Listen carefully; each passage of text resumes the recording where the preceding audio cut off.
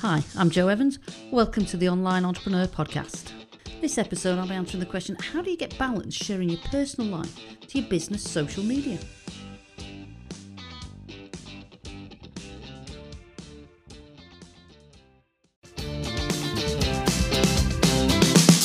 What does it take to turn the skills you already have into a successful online course? How can you build the business you've always wanted that inspires and impacts the lives of millions of people? Welcome to the Online Entrepreneur Podcast. Join your host, Jo Evans, as she builds a community of online course creators. Jo goes behind the scenes to share experiences, talk to leading experts, and uncover the secrets to help you become an online entrepreneur.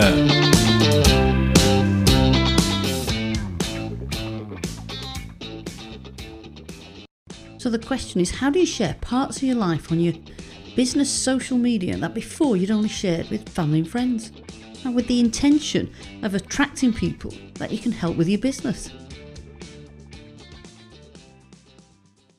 I know that to grow my business, I need to start publishing.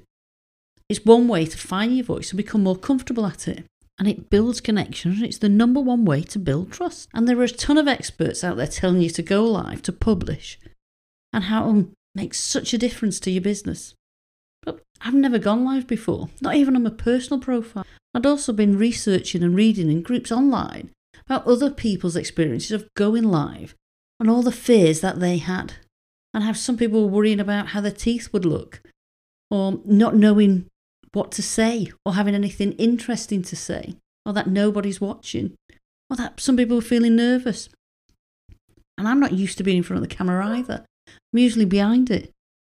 And one of the things for me that I wanted to understand was that balance of how to be authentic and connect with people on social media, but still make videos that look great and professional looking. I mean, do you have to have it so the camera shakes on your videos and show warts and all? How do you get that balance? I remembered when I was in the studio and we were taking advertising shots for some winter coats. We had all these different models come in, and we'd built this winter wonderland kind of set, and it kind of complemented the product. And we were ready to shoot. We were shooting this for a magazine. We had the models, stood in front, and there was a background behind, and then we just shot some of the coats on their own. Now, as amazing as that set and background was, the whole purpose was to put the focus on the product, not to take away from it. And if we hadn't lit that set properly, or if there were any hot spots or bright patches, or if there was too much shadow, or if the composition was off, it would have drawn the eye away from what we wanted it to focus on, which here was the product. And that this is what we wanted to stand out. Well, it seems to me that's the same with going live. That the whole point of going live is because I have something I want people to focus on, a message that can provide value, and that message needs to stand out and be the focus. And if my background's too dark, or I'm stood looking into the sun and squinting, then even though the message I'm sharing would be authentic, people would still be distracted by the background or the light. So the solution I've come up with is to make my social media lives or videos, if I'm sharing a message, something of value, that I'll still be using those 7 principles for video success to create great looking videos, so that my background or lighting, they don't distract people and they can focus on my message. And that this will allow me to be my authentic self, because I'm not worrying about the videos looking professional, because I know those fundamentals of video are working for me, not against me. Because every day we see thousands of advertising images, videos, as well as TV shows and films, and they've all been professionally shot, and we're used to seeing these images, and we instinctively know when something doesn't look right, if it's too dark or distracting. Even if we don't understand exactly what the problem is or how to fix it, we do understand, we know if something looks off. So my plan is to make sure my message comes across and that's the focus. Giving you the tools to build your online business. You're listening to the Online Entrepreneur Podcast.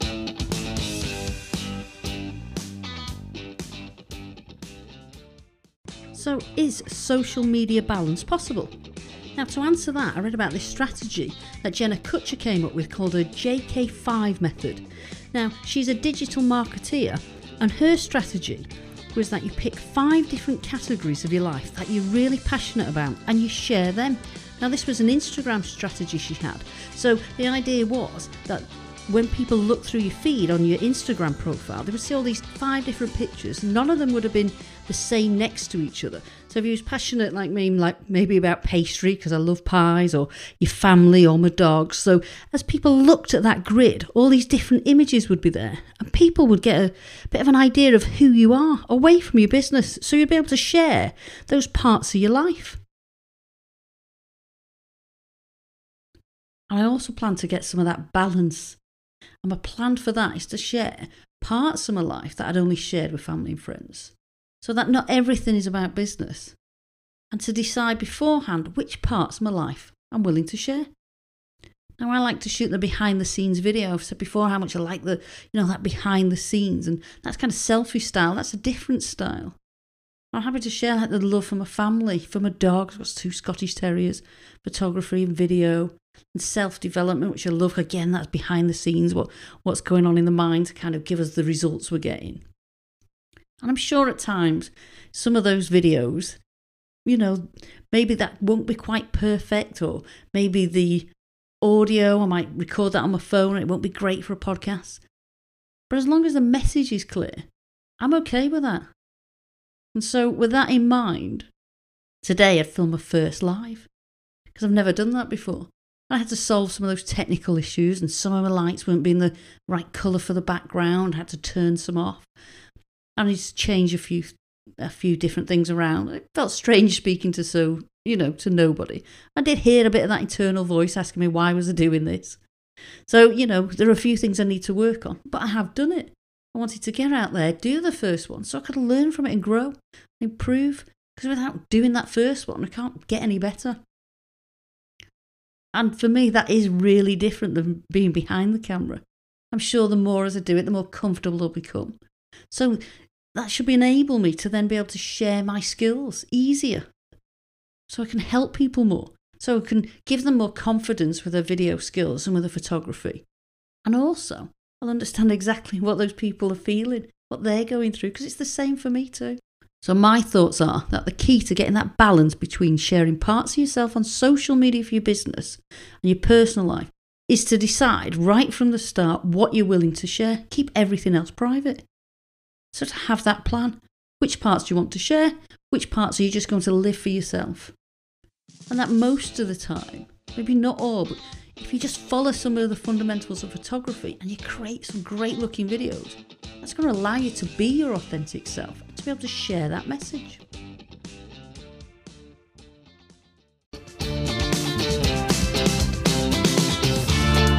That's it for this episode of the Online Entrepreneur Podcast. Remember to subscribe wherever you get your podcasts, or for more tips and tricks to help build your business, visit theonlineentrepreneurpodcast.com.